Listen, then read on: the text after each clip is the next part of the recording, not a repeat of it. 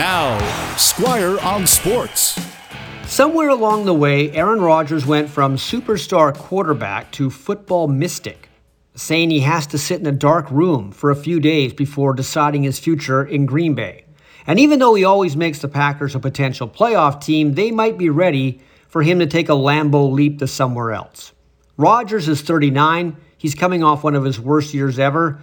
And there would be teams interested in him. So the time might be now to move on to a new era in Green Bay.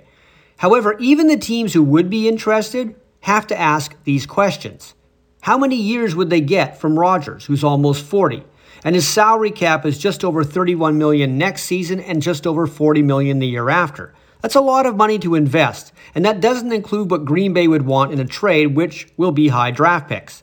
Now, the Raiders will think hard on this. They need a quarterback. They do have Rodgers' former favorite target in Davante Adams, but Las Vegas has a bad defense, and spending big for Rodgers won't make that defense any better. So Aaron Rodgers could get left in the dark, even if he wants a trade. Squire on Sports on 980 CKNW.